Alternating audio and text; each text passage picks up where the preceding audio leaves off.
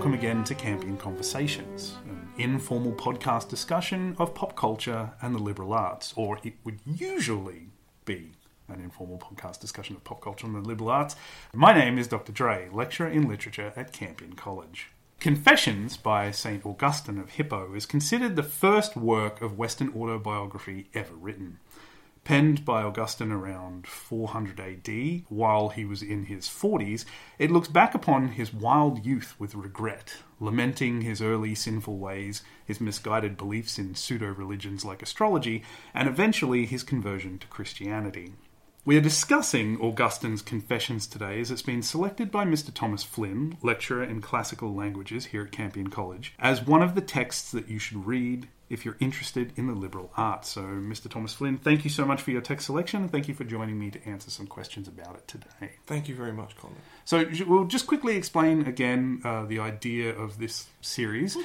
These are books that, if you're interested in the liberal arts, if you want to study the liberal arts at Campion, if you are just thinking about applying to Campion, books you might want to think about reading. The books the ones I've thought about are mostly within the range of high school students, upper high school students, and some of them might be a stretch goal. I don't think Augustine's Confessions is. I think in some of the great translations that are available, anyone who's interested in the liberal arts, I think could benefit and enjoy Augustine's Confessions. Agreed. My position, because I am not that familiar with the book myself, my position is to ask the very rudimentary questions and to hand over to you to kind of explain in more detail what this book is about, why it's so important, why it's worth reading today, many, many hundreds of years after it was written. So, first question, who are we talking about? This St. Augustine. Am I pronouncing that correctly? I guess that'll do. Austin. Austin. Yeah, if you know anyone called Austin, it's a boiled down version of Augustine. Really? Okay. Mm-hmm. Well, who was he? Why is he important? Augustine was born in North Africa, in the Roman province there, and he may have had some Berber ancestry, but he's thoroughly Roman in the way he writes and thinks. He was born to a Christian mother and a non-Christian father. His mother's name was Monica. His father's name was Patrick. Well, obviously they called him Patricius. He grew up near Carthage, so the town of Rome's great enemy from the early period, and he had the ordinary life of an intelligent, educated young man. He went on to become professor of rhetoric at Milan before eventually becoming a Christian. But he was a seeker. He was a seeker. So about the age of, he tells us in fact, the age of 15, he discovered Cicero's Hortensius, a work of philosophy by the great Roman orator of the 1st century BC, Cicero. The work itself, alas, does not survive. But this was the impulse for him to study philosophy, and he was interested in why are things here, why are we here, and he was all his life as a seeker. He pursued for a long time the religion of Manichaeanism. And I don't want to get into too much detail on that one because you get into the thickets quickly. But this is an idea that the body is something terrible, and the idea of how we're trying to get past that to get into the light, and we need to get beyond the body, and so on. He was interested in Christianity, and he eventually became a Christian in 387. And he was baptized by St. Ambrose of Milan. In Milan, you can see the very font it happened in, probably, if you go to the basement of Milan Cathedral now. About 10 years later, so he returned to Africa and became a bishop there at Hippo. And he wrote the Confessions. The story I always heard, Augustine's works are voluminous, so sort of trying to get through them is quite tough. But the story I always heard is that he was worried that his flock would think he was just this great and holy man. He said, no, you really need to know what I used to be like. So he wrote the Confessions. It's structured as a prayer.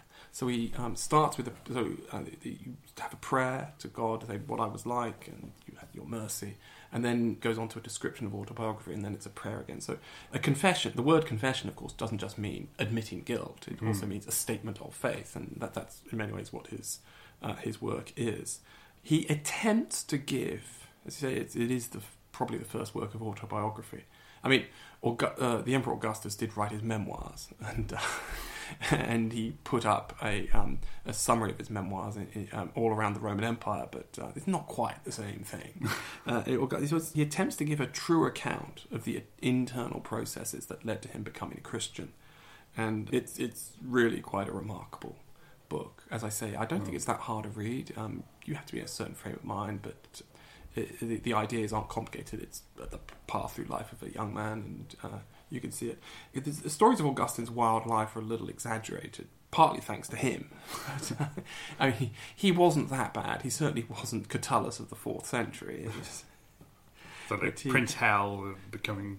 No, not even that. But from his point of view, it was a great falling off, and he'd wasted his life, and so he regretted that greatly, and he sought to make amends in his later work and, of course, in the Confessions. So you said that the text had that purpose of kind of describing to his faithful, or the other faithful, what the conversion that he himself had gone through. That's what I understand, and certainly it makes sense if you read it like that. I mean, God doesn't need to be told how Augustine lived his life, so he's not actually telling God, I don't think. He's telling other people, but it's also as an example of conversion. And there are within the book that he tells other people's stories that match in certain ways to his own story, and how they are examples to him, and how he doesn't necessarily follow those examples, but he later sees them and he reflects on them. And it's a powerful work.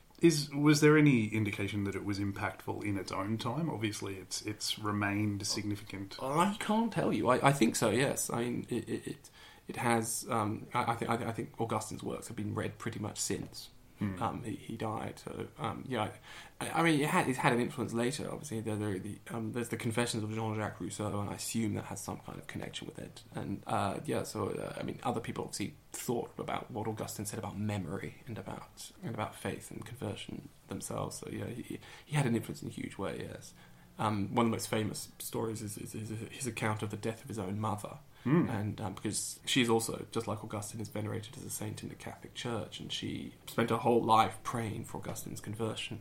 So are there any particular passages that you particularly illustrative of, you think, the power of the work or its significance? Well, there's the famous one from his early life, where he's talking about the dreadful way he behaved as a young man. Theft receives certain punishments by your law. Remember, of course, parts of this are addressed to God and parts of it about his life. So he's talking to God now. Theft receives certain punishment by your law, Lord, and by the law written in the hearts of men, which not even iniquity itself destroys. For what thief can with equanimity endure being robbed by another thief? He cannot tolerate it, even if he is rich and the other is destitute. I wanted to carry out an act of theft, and did so, driven by no kind of need, other than my inner lack of any sense of, or feeling for, justice. Wickedness filled me. I stole something which I had in plenty, and of much better quality. My desire was to enjoy not what I sought by stealing, but merely the excitement of thieving, and the doing of what was wrong. There was a pear tree near our vineyard, laden with fruit, though attractive in neither colour nor taste. To shake the fruit off the tree, and carry off the pears, I and a gang of naughty adolescents set off late at night after, in our usual pestilential way, we had continued our game in the streets. We carried off a huge load of pears, but they were not for our feasts, but merely to throw to the pigs. Even if we ate a few, nevertheless our pleasure lay in doing what was not allowed. That's great. Augustine on the pears. And that's from the Oxford World's Classics translation by Henry Chadwick. The translation I recommend, that's to say the one I've read 2 or 3 times, is the old Penguin translation, which I think has been republished. There are 2 Penguin translations. One by Gary Wills. I say nothing for or against it. I've never read it. I'm sure it's very good. The other one is by from the 60s, but I think has been brought back into print by a man who gloried in the name R.S. Pine Coffin.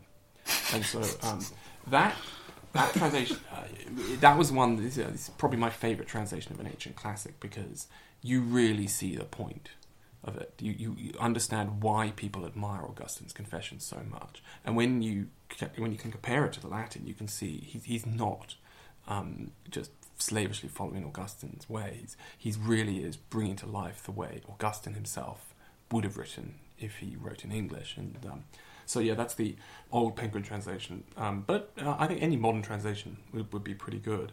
And this is from when his friend Ponticianus, who's told him a story that has pricked his conscience, because it's now book 8, he's still sort of dithering about what he's going to do. And so Ponticianus told him about some people he knew who left everything and become monks. So this was what Ponticianus told us. But while he was speaking, O Lord, you were turning me around to look at myself. For I had placed myself behind my own back, refusing to see myself. You were setting me before my own eyes so that I could see how sordid I was, how deformed and squalid, how tainted with ulcers and sores.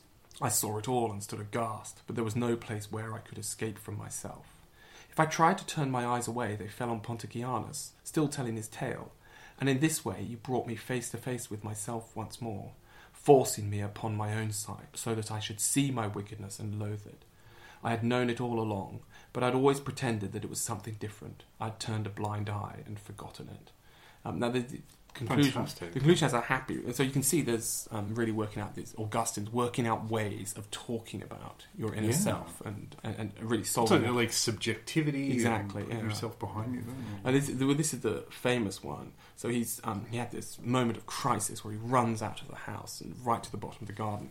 And when I was talking about the translations, I was going to say it's the one with Augustine, but the edition, the Penguin edition now of Pinecoffin's translation is the one with Augustine with his face buried in his hands. And as I thought that, there is, of course, here we've got the Oxford one. It's another picture of Augustine with his face buried in his hands. It's this famous scene right at the end, or the end of his conversion way. So he runs into the garden. I was asking myself these questions, weeping all the while, with the most bitter sorrow in my heart, when all at once I heard the sing-song voice of a child in a nearby house.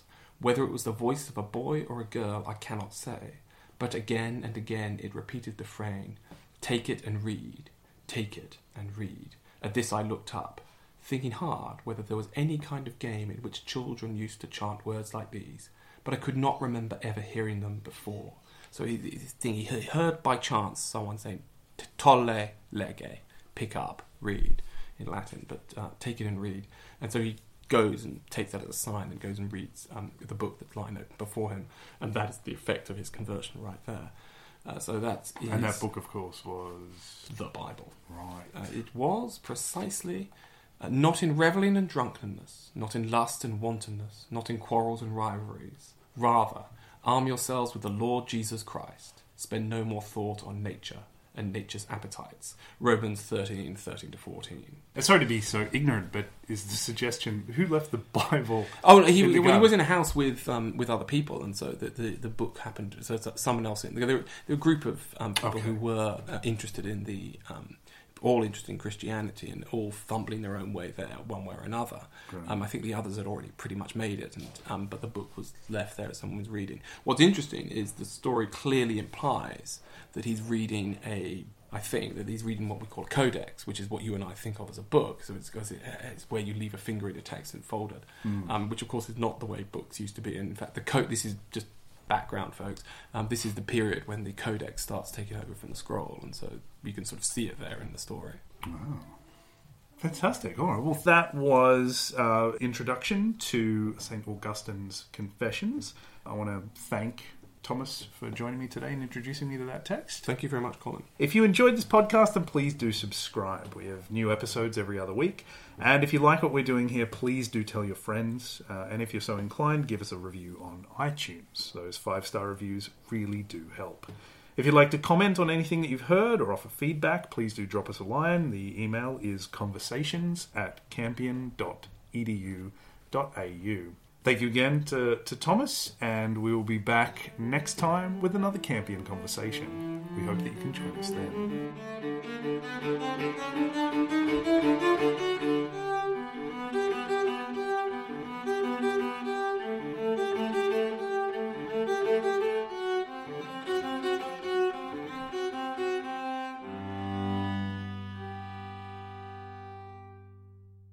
This episode brought to you by the Oxford comma. The comma you place immediately before a coordinating conjunction. If you want to list 3 or more items in a row, use the Oxford comma. Otherwise, you're an uncultured monster. The Oxford comma, yet another judgy, pedantic, grammatical rule that haunts us all.